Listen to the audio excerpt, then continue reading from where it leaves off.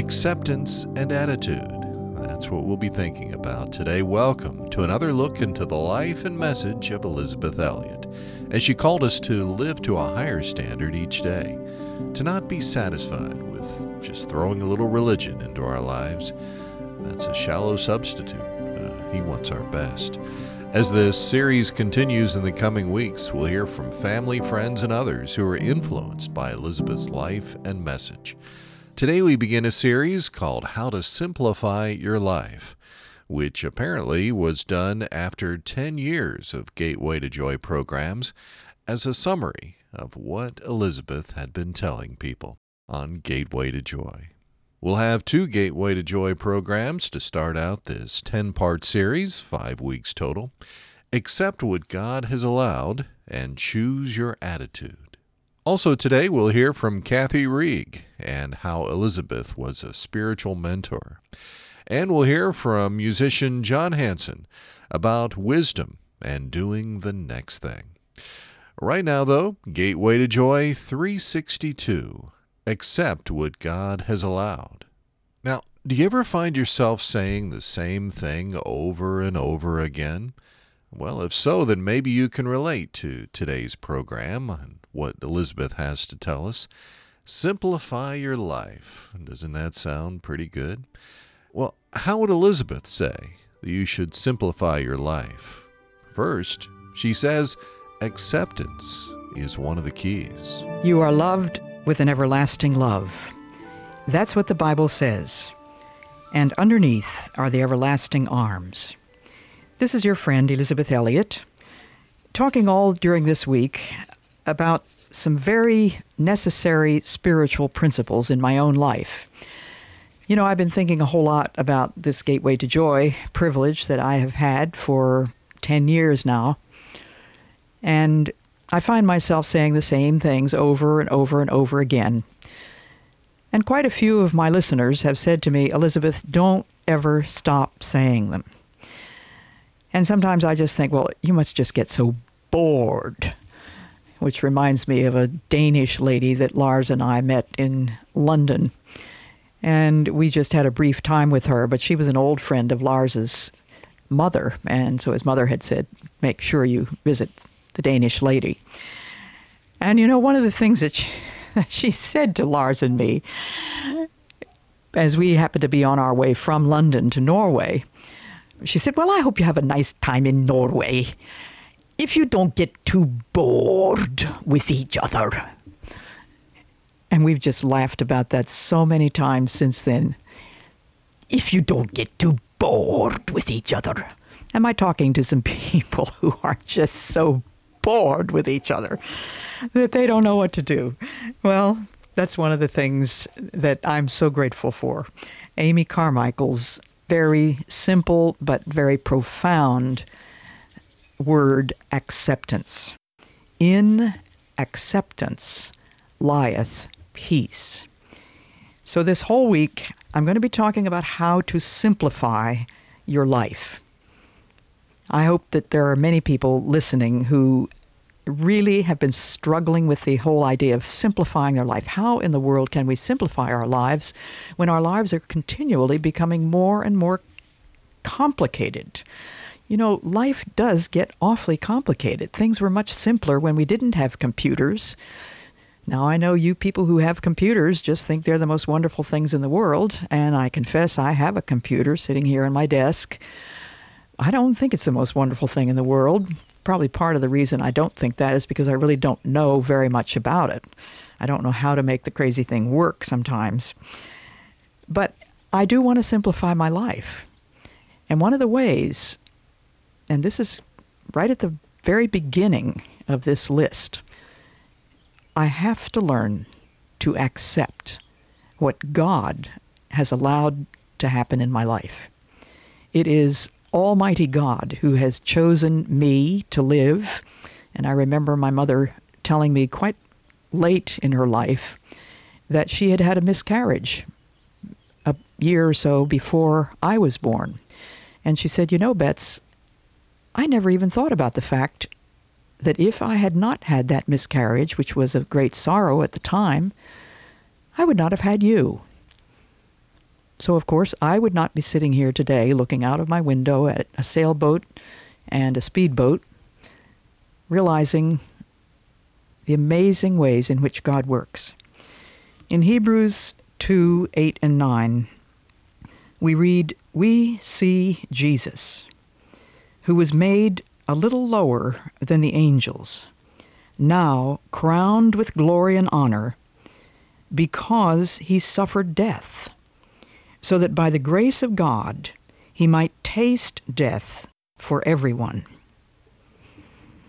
Jesus accepted the will of the Father. He was willing to be made a little lower than the angels. Now just stop and think about this for a minute. The angels are creatures made by God, and Jesus was God. God the Father, God the Son, God the Holy Spirit, three persons who make up the Trinity. Co-equal, consubstantial, co-eternal. But Jesus, in willing obedience to his Heavenly Father, became a mortal man, was born, as you know, of the Virgin Mary, suffered under Pontius Pilate, was crucified, dead, and was buried. And the third day he rose again from the dead, and sitteth at the right hand of the Father. And from thence he shall come to judge the living and the dead. So the writer of the Hebrews says, "We see Jesus, who was made a little lower than the angels, now crowned with glory and honor, because he suffered death." In acceptance lies peace. And God is going to give you and me many different kinds of deaths to die. We must give up our right to ourselves. We must accept whatever God dishes out to us. And we must realize that he does it because of his mercy, because of his everlasting love, because he wants to conform you and me to the image of Jesus Christ. Jesus suffered death so that by the grace of God, he might taste death for everyone. He understands the things which you are just dying over. He understands the little deaths, the major deaths, the big deaths, and then, of course, the real death. And when you lose someone through death, he understands all about that because he has been through it himself. Fenelon, a 17th century spiritual advisor, wrote, "Accustom yourself to unreasonableness and injustice. Abide in peace in the presence of God, who sees all these evils more clearly than you do and who permits them. Be content with doing with calmness the little that depends on yourself, and let all else be to you as if it were not."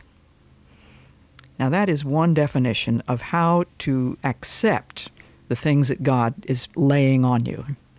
Now stop and think, what do you need to accept? Something that you have perhaps been arguing with God over, fighting with God over, clenching your teeth, clenching your fists and saying, "Lord, I can't take this. How much longer does this have to go on? Are you ever going to give me a husband? Are you ever going to make my husband behave himself better than he's doing now?" Whatever the problem may be. Accustom yourself to unreasonableness and injustice. Abide in peace in the presence of God, who sees all these evils more clearly than you do. Don't forget that. And who permits them. Be content with doing with calmness the little that depends on yourself, and let all else be to you as if it were not. Thomas à Kempis said, "It cannot be anything but good whatsoever thou shalt do with me." And Amy Carmichael's word, "I will accept the breaking sorrow which God tomorrow will to his child explain. Then did the turmoil deep within me cease." Not vain the word, not vain, for in acceptance lieth peace. Do you remember what Jesus prayed when he was in the Garden of Gethsemane? In an agony because he was about to die on that cross. But he said, if it be possible, let this cup pass from me. But if it is not possible, nevertheless, not my will, but thine be done. That is acceptance. Thy will, Lord, be done. God may be speaking to you today about something which he wills to do in you and through you and for you and by you. And you're saying, Lord, I can't do that. I don't want to do that. That doesn't fit in with my plans. Will you accept what God has given to you to do? You'll find peace. Now there's another one of these simplifiers. It is always possible to do the will of God. Did you get that? I believe that with all my heart. It is always possible to do the will of God. Do you suppose for a moment that God is going to will something which he is not going to enable you to comply with? Well, of course not.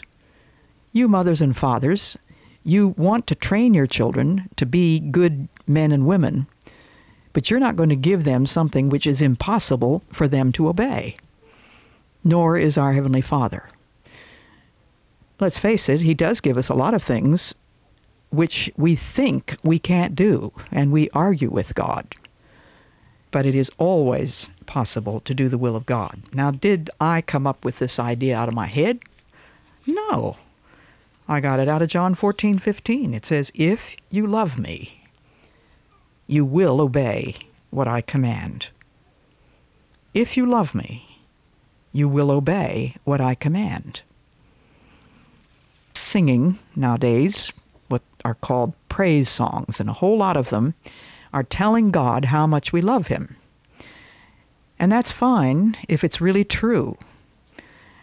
But I can't help wondering sometimes when I'm in these churches that major on praise songs, do they stop to think about these words? If you love me, you will obey what I command. Jesus is saying you can sing about it, you can pray about it, you can talk about it, but the only valid proof of love is obedience. It is always possible to obey God. John 15:15 says, I have called you friends, for everything that I learned from my Father, I have made known to you.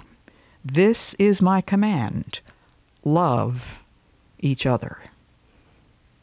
Now think about that person that you are sure you cannot possibly love. This is a command. You must love. And John 14, verses 30 and 31, is Jesus' words to his disciples just before he goes back to his Father. He says, the prince of this world is coming.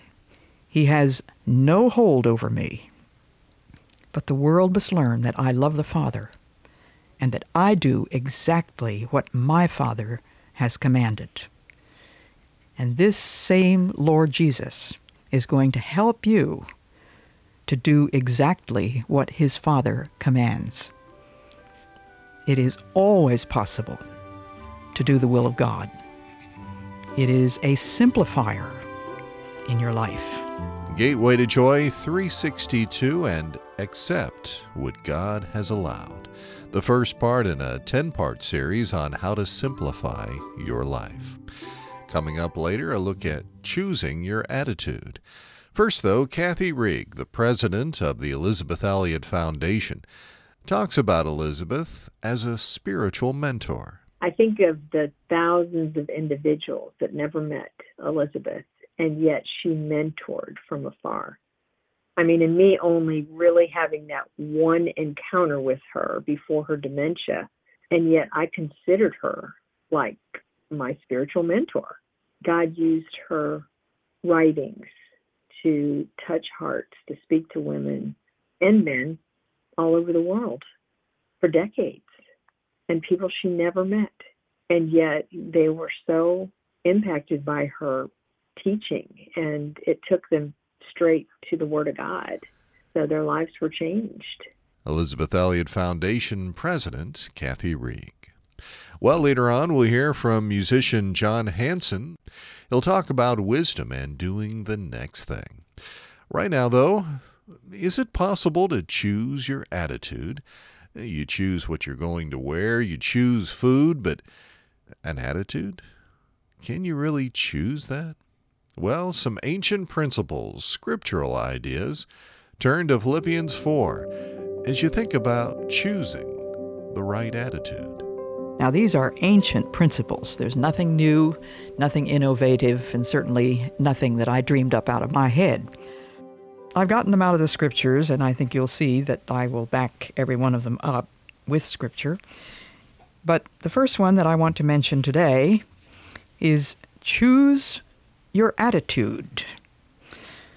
Now, we all know perfectly well that we can choose an attitude. We can choose to be nasty, we can choose to be sweet. Let me read to you from Philippians 4, verses 5 to 11, which proves this principle. Let your gentleness be evident to all. The Lord is near. Do not be anxious about anything, but in everything by prayer and petition with thanksgiving, present your requests to God. And the peace of God, which transcends all understanding, will guard your hearts and your minds in Christ Jesus. Finally, brothers, whatever is true, whatever is noble, whatever is right, whatever is pure, whatever is lovely, whatever is admirable, if anything is excellent or praiseworthy, think about such things. Whatever you have learned or received or heard from me or in me, put it into practice, and the God of peace will be with you. I rejoice greatly in the Lord that at last you have renewed your concern for me. Indeed, you have been concerned, but you had no opportunity to show it. I am not saying this because I am in need, for I have learned, says Paul, to be content, whatever the circumstances. I know what it is to be in need, and I know what it is to have plenty.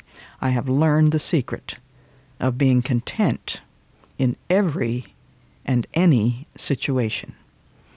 Have you learned the secret of being content? It's a necessary one. The same book, Philippians chapter 2, verse 5, says your attitude should be the same as that of Christ Jesus. Now, how am I going to have an attitude which is the same as Christ Jesus? I'm going to have to trust God to help me with that. I think about that sweet little girl who was blinded at birth. Her name was Fanny Crosby. She wrote, someone has said, somewhere between 8,000 and 10,000 different hymns. But she had become blind when she was only 6 weeks old because of a doctor's mistake. And when she was 9 years old, she wrote this poem, "Oh, what a happy soul am I, although I cannot see. I am resolved that in this world contented I will be." How many blessings I enjoy that other people don't. To weep and sigh because I'm blind. I cannot, and I won't. Now there's a girl who chose the right attitude. Old Samuel Rutherford, who suffered very, very deeply in Scotland, said, "For some it is down crosses and up umbrellas. But I am persuaded that we must take heaven with the wind and the rain in our faces." Rutherford chose an attitude, a willingness to take heaven with the wind and the rain in his face. Ephesians 4:23 says we are to be made new in the attitude of our minds and put on the new self, created to be like God in true righteousness and holiness. Viktor Frankl, Viennese psychiatrist who was in concentration camp during World War II, gives us a little vignette of one of his days in that concentration camp. He says, "It had been a bad day. On parade, an announcement had been made about the many actions that would, from then on, be regarded as sabotage and therefore punishable by immediate death by hanging. Among these were crimes such as cutting small strips from our old blankets in order to improvise ankle supports, and very minor thefts. A few days previously, a semi-starved prisoner had broken into the potato store and stolen a few pounds of potatoes. The theft had been discovered, and some prisoners had recognized the, quote, burglar, unquote. When the camp authorities heard about it, they ordered that the guilty man be given up to them, or the whole camp would starve for a day. Naturally, the 2,500 men preferred to fast. 2,500 people fasted for the sake of that one. They chose a godly attitude. Jesus said, "I am among you as one who serves. My meat is to do the Father's will." Jesus Christ, the Lord of the universe, the creator of the stars, the one who put the hinge on a spider's eye, the one who creates the great sequoia trees in California. He is the one who says, "I am among you as one who serves. My meat is to do the Father's will." In other words, I don't have any agenda of my own. My attitude is whatever God tells me. Love your enemies, the Bible says. Do good to those who hate you. Be content with such things as you have. Have you done those three things today? Loved your enemies? Done good to people who hate you? Have you been contented? 1 Peter 4:1 says, "Since Christ suffered in his body, arm yourselves with the same attitude." Have you ever stopped to think about the fact that you really can choose your attitude? Nobody else has to choose it for you, and it becomes very obvious to people when your attitude is a nasty one. But you can choose a nasty one or a kind one.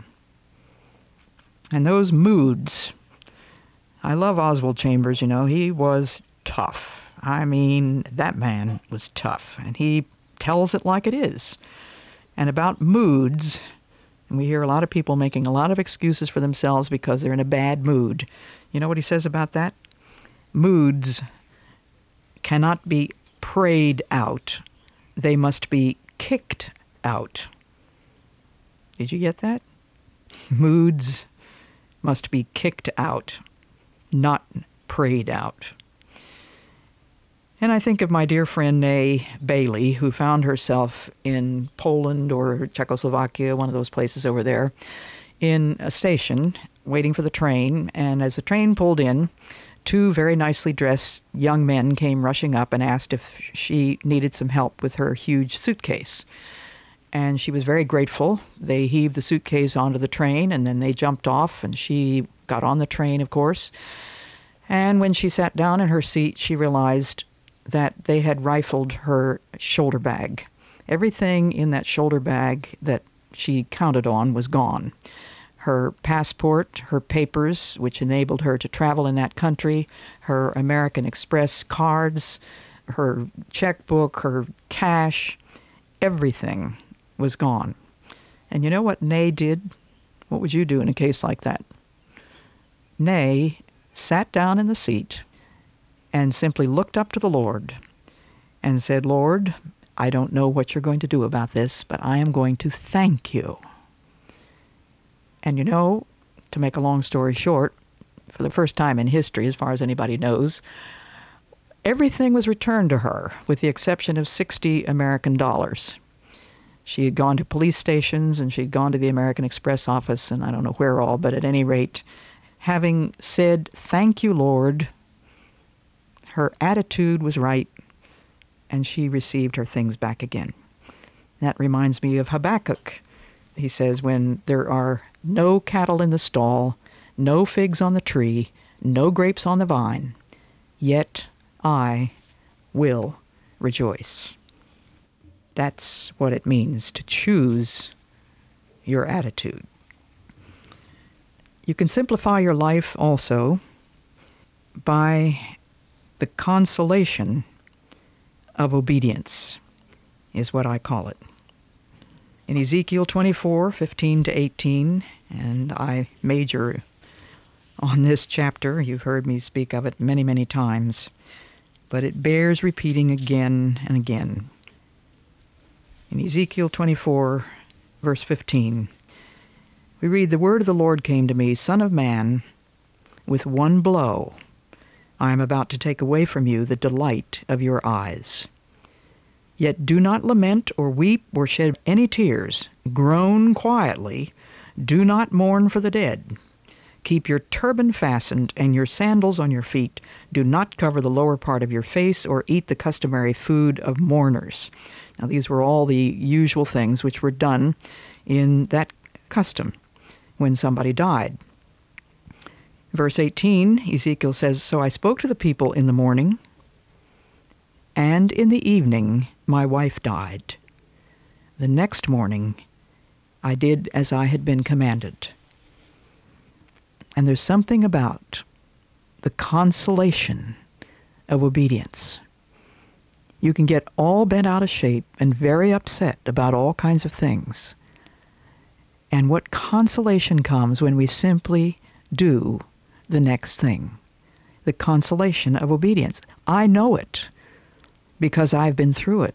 I can remember so vividly the wonderful consolation of the Holy Spirit when my husband was dying, because I was doing the simple, ordinary, humble things that need to be done when you take care of a sick person in a home. There were always dishes to wash, meals to make, sheets to be changed, bed baths to be given, pills to be given.